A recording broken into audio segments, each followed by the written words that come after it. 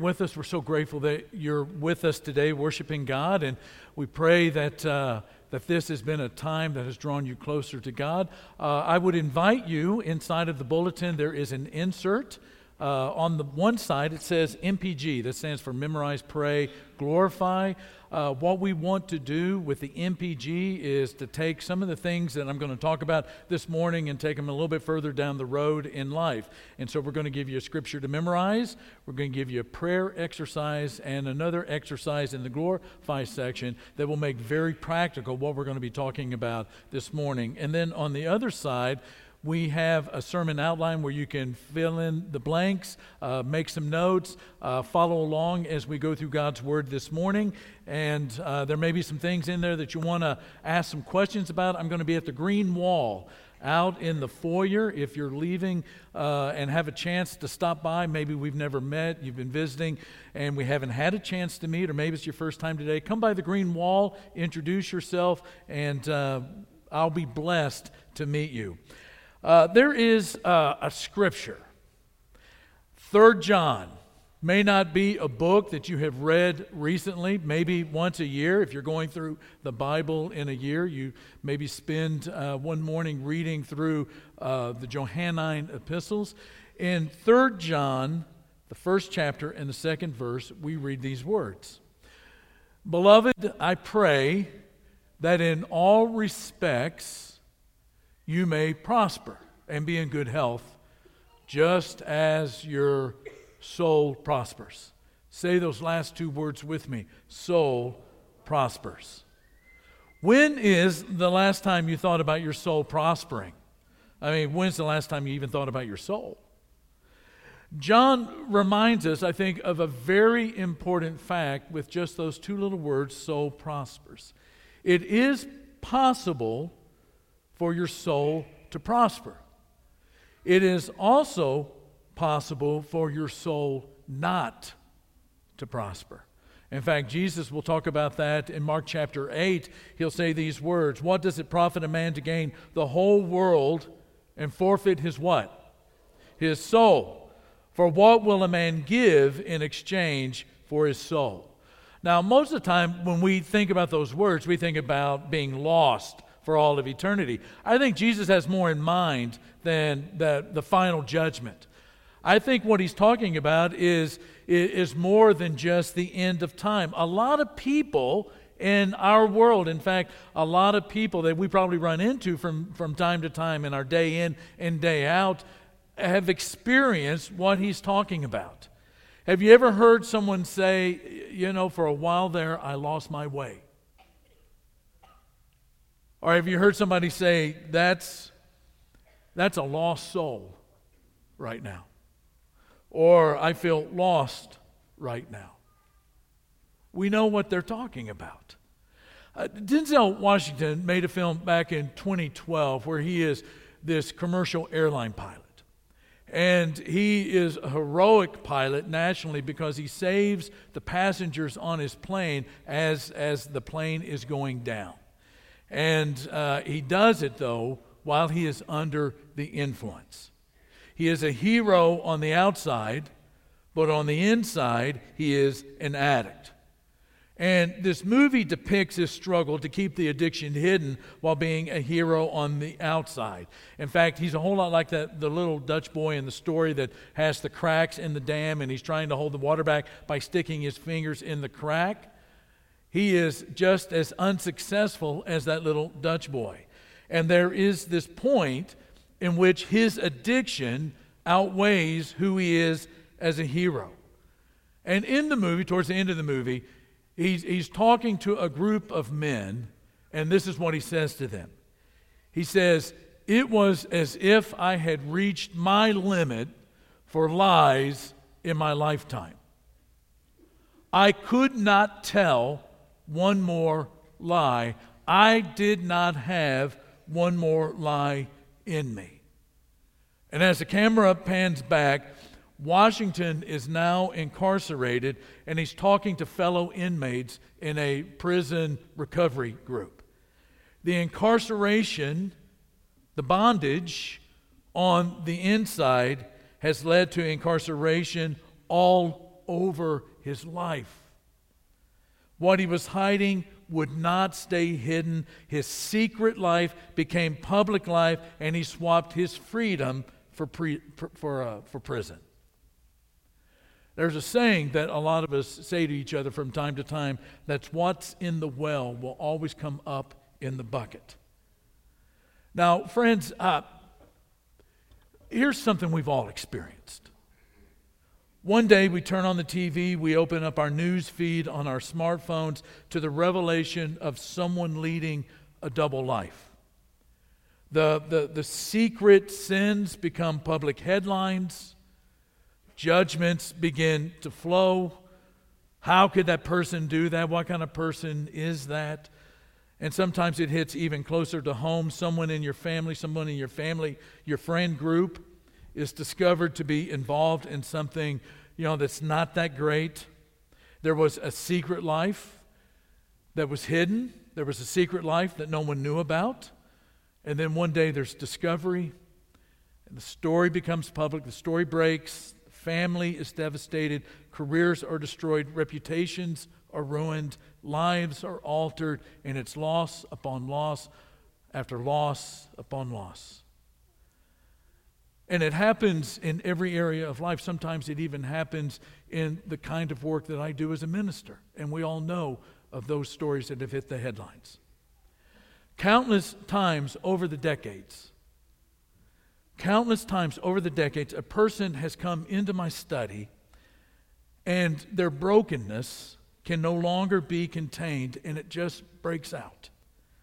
And in a moment of candor, in a moment of honesty, in a moment of tears streaming down their face, the broken ask, "What happened to me? What happened to me? What happened to me? I never saw it coming. I never thought this would happen to me. I never wanted this. I didn't see this coming. What was I thinking? This is not who I am." But the sad truth, it is, in part. The self-deception, the self-destruction, the deception of others, the collateral damage is never intended, but it is ever real. And in the evening, we sit in front of the TV or we sit in front of the news feed with a horrible and a surprising and a disappointing story before us. And there is sometimes a little judgment that begins to set in as we watch this unfold in front of us, and we ask, what happened to them? What happened to them? Not realizing that what happened to them could happen to me. What happened to them could happen to me. We all know King David. King David watched his predecessor, King Saul, unravel spiritually and emotionally before he lost everything. And then years later, one evening, King David, during a low period in his life, I'm in 2 Samuel chapter 11, David sees a woman bathing on the rooftop near his palace. And he has to have her. He has to have her, although he is told very bluntly that she is the daughter of a friend and that she has a name. Her name is Bathsheba. She's a person. And not only that, she is the daughter of someone you know. And not only that, she is the wife of one of your best friends, a fellow by the name of Uriah. And yet he has to have her. He seduces her. She becomes pregnant. David goes into damage control, which leads into this unbelievable collateral damage. And he tries to hide the mess by bringing her husband home from the battle.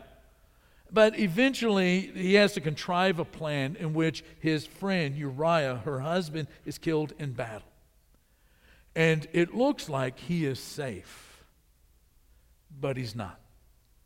One day there is a prophet by the name of Nathan who comes to confront him with the truth of the reality of what his life has become. Lust and adultery and deception and lies and murder. His is not a Hallmark life, it is a Netflix life.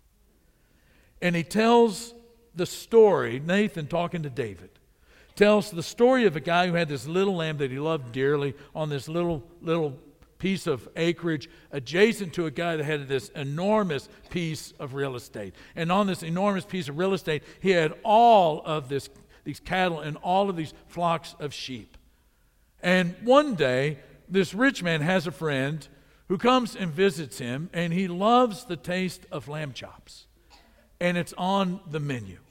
And instead of taking a sheep from his own massive flock, the rich man takes the one little lamb owned by his neighbor, and he serves it up with mint jelly later that night to his friend.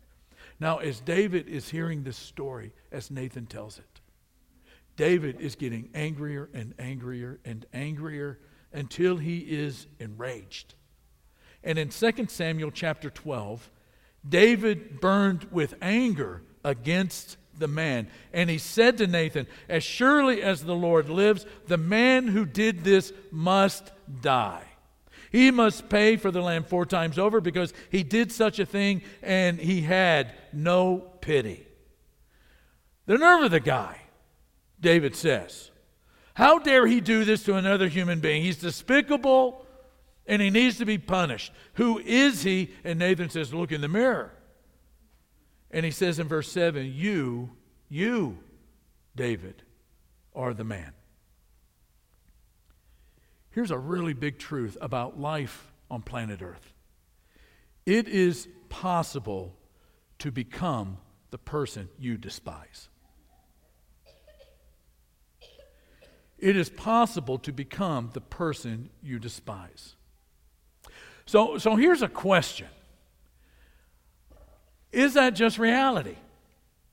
Is this just reality? We're all broken in one way or another. It's just a matter of time before we really mess up. It's just a matter of time before the other shoe drops or somebody finds a smoking gun or the skeletons come falling out of the closet. A season of embarrassment and humiliation is just around the corner. The shame train is barreling down on top of us. Is this just reality? I want to say an uncategorical no. God is in the business of prospering souls. That's what John says. But even the oldest psalm that most of us know by heart, Psalm 23, think about what this very David said about the soul and about God and life on planet Earth. In verses 2 and 3, he says, "God leads me, the shepherd leads me beside still waters. He restores my soul." Psalm 62, "Truly my soul finds rest in God." This is where I find no anxiety. This is where I find peace. This is where I find rest. This is where I find that non-anxious presence. My soul finds rest in God. My salvation comes from Him. Truly, He is my rock and my salvation. He is my fortress. Because my soul rests in God, I, say it with me, will never be shaken. So here's the thing. We all have cars. Some of us have a fleet. We all have cars that at some point will have this little yellow light that comes on. A little light that looks like a motor. And most of us choose to ignore it. Yellow lights, no big deal. Car seems to be running just fine. I don't have time today to put the car in the shop. I'm busy, got things to do. It's just a yellow light, so we keep going. And then one day, the red light comes on. The car breaks down on the highway. They never break down in your driveway. They always break down on the highway in the middle of rush hour, and you're dead in the water there on 410 or 281, and everybody's passing by you as you're stopping up traffic, and they're letting you know what they think of you. And you're in that broken car in the middle of traffic, and you're asking, how did this happen to me? How did this happen to me? And the answer is that you did not do 2 things with that yellow light. You did not address it, and you did not acknowledge it. You did not acknowledge and address it. And the same is true with our souls. Here is what I want you to get out of this morning's sermon. If you get nothing else and you get this, fantastic. But here's the statement I want you to remember all day today. Acknowledge and address your soul's yellow light. Say that with me. Acknowledge and address your soul's yellow light. Now, in the next 4 weeks, we're going to be looking at 4 practices that help us to prosper our soul. But this morning, what I want to do is just talk about there is a reason why the yellow lights come on, and there's a reason why those yellow lights need to be taken seriously, and it's this, that life is hard on our souls. And sometimes it works against our souls prospering. There are 3 things. The first one is this, just the blistering pace of life that we work at, that we live at, that we play at, that this blistering pace of life that is just running us emotionally and spiritually and physically into the ground. Do you ever feel that you have been sucked into a pace of life that everyone unanimously hates? There's a fellow by the name of Michael Zigarelli who did some research, conducted a survey of over 20,000 Christians around the world and identified a spiral, that's my word, not his, a spiral of busyness in the church that goes like this. Number 1, Christians are assimilating to the culture of busyness and hurry and overload. It's what David Zach calls this, when we live this fast-paced skimming along the surface of life, this hyper living. So Christians are assimilating to the culture of busyness. Got to stay busy, got to keep in a hurry, you got to overload. The more we're busy, the more we're overloaded, the more that we're hurrying everything up, the more that, number 2, God becomes marginalized. Number 3, as God becomes more and more marginalized, it just makes sense that our relationship with God deteriorates. And as our relationship with God deteriorates, which means that we recognize Him as God, but He doesn't act like God in our life. We recognize Him as our Savior, but not our Lord. He's marginalized. The relationship is deteriorating. So what happens, without that God voice in our life, Christians begin to adopt secular assumptions about how to live, which means that we're buying into the culture of busyness even more and conforming to it. And there's hurry and there's overload, and the cycle just continues until we spiral down. Here's something I want you to remember, friends. The blistering pace of life isn't only not Christian, it is contra Christ. Psalm 46. Be still and know that I am God. Sometimes you just have to stop and be still and not move and not speak and not be in a hurry and not be overloaded. You have to be still and know that God is God. The first one is the blistering pace of life. Number 2, the barrage of trauma. The barrage of trauma that enters into our life. I want to give you a quote from John Eldridge. He writes in the book, Getting Your Life Back, we talk about unplugging, but we're enchanted by the endless social media circus of love and hatred, the vapid, the alarming, the sensational, and the unforgivable. We're snagged by every new notification, and while we're always had our individual struggles and heartbreaks to deal with, now we have the tragedies of the entire world delivered to us hourly on our mobile devices.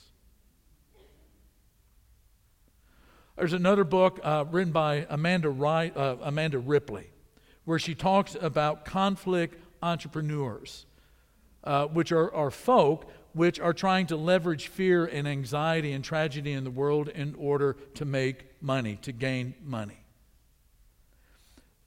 The tragedies of an entire world are delivered to us minute by minute, hour by hour, day by day on our mobile devices. We are less and less exposed to that which gives us life. We see more night than day sometimes.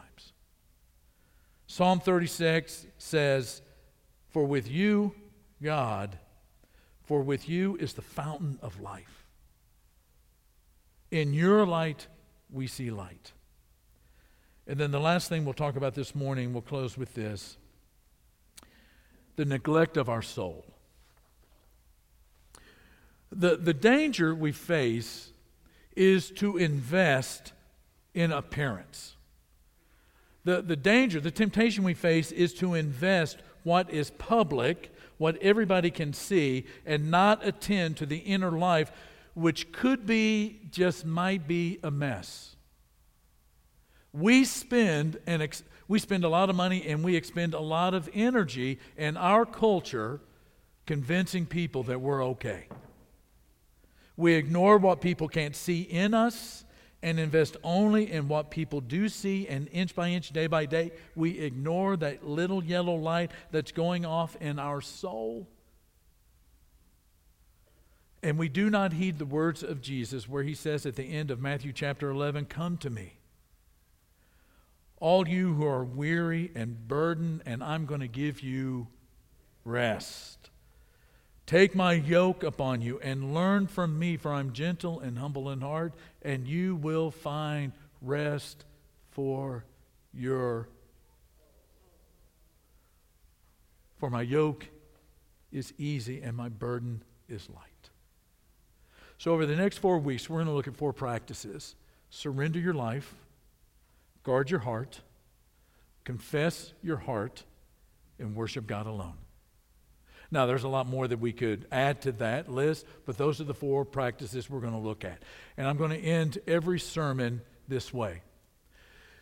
You know, right now may be one of those seasons in your life where you've discovered that there are some unsavory things, some things that you don't like happening in your life. And maybe they've gotten to the point where you can't ignore it anymore. And maybe you're feeling a little bit of hopelessness right now, that things can never be the same, that you can ever be restored, that you might be happy again, that you might be able to make amends, and you might be able to repair the damage that you've done to other relationships. And the answer to that is yes. This is the power of God and God's Spirit in you, and the power of fellowship in the church. We want to be the kind of church where people, when they find themselves in that season of life where they have ignored that yellow light and what has been hidden has come out into the public, we want to be that kind of church, friends, that allows people to find their place in the kingdom of God again. And we want to remind them on a daily basis, and some of you, that will be your responsibility in that relationship, to do it multiple times during the day, to remind these folk that God is for you. Accusation comes from the adversary, which is Satan. We have to stop doing Satan's work in the church. And that is accusing people and acting as their adversary, when what they need more than anything else is the love of God, sometimes manifest in a brother or a sister, and to know that God's grace runs freely, and that there is help, and there is companionship, and there is forgiveness, and there is time and support for you to make a difference. The other thing I want to say is this. What we're going to be talking about with these 4 practices is not going to become a kind of a new form of legalism, in the sense that you do these things and it's going to keep you out of trouble. That's not what this is about. The best life, friends, is this. It is a life that is lived with God. The spiritual disciplines are not about doing things in such a way on a daily basis that it keeps you out of trouble. Now, that is a side benefit, and believe me, that's a pretty good benefit. But you know what these benefits do? They get your soul closer and closer and closer to God. And you begin to develop a taste and a hunger and an appetite for the things that delight God. The things that delight God become the things that delight you. And so you get very serious about surrendering your life to God on a daily basis and confessing what is not all that great about you to somebody appropriately, to somebody that you trust. It's about guarding your heart, what goes into your heart, and guarding your heart and making sure that you're exposing your life to what truly gives life and light. And it's about rediscovering for many of us what it means to worship God and not the idols and not the assumptions and not the cultural standards for what it means to be successful.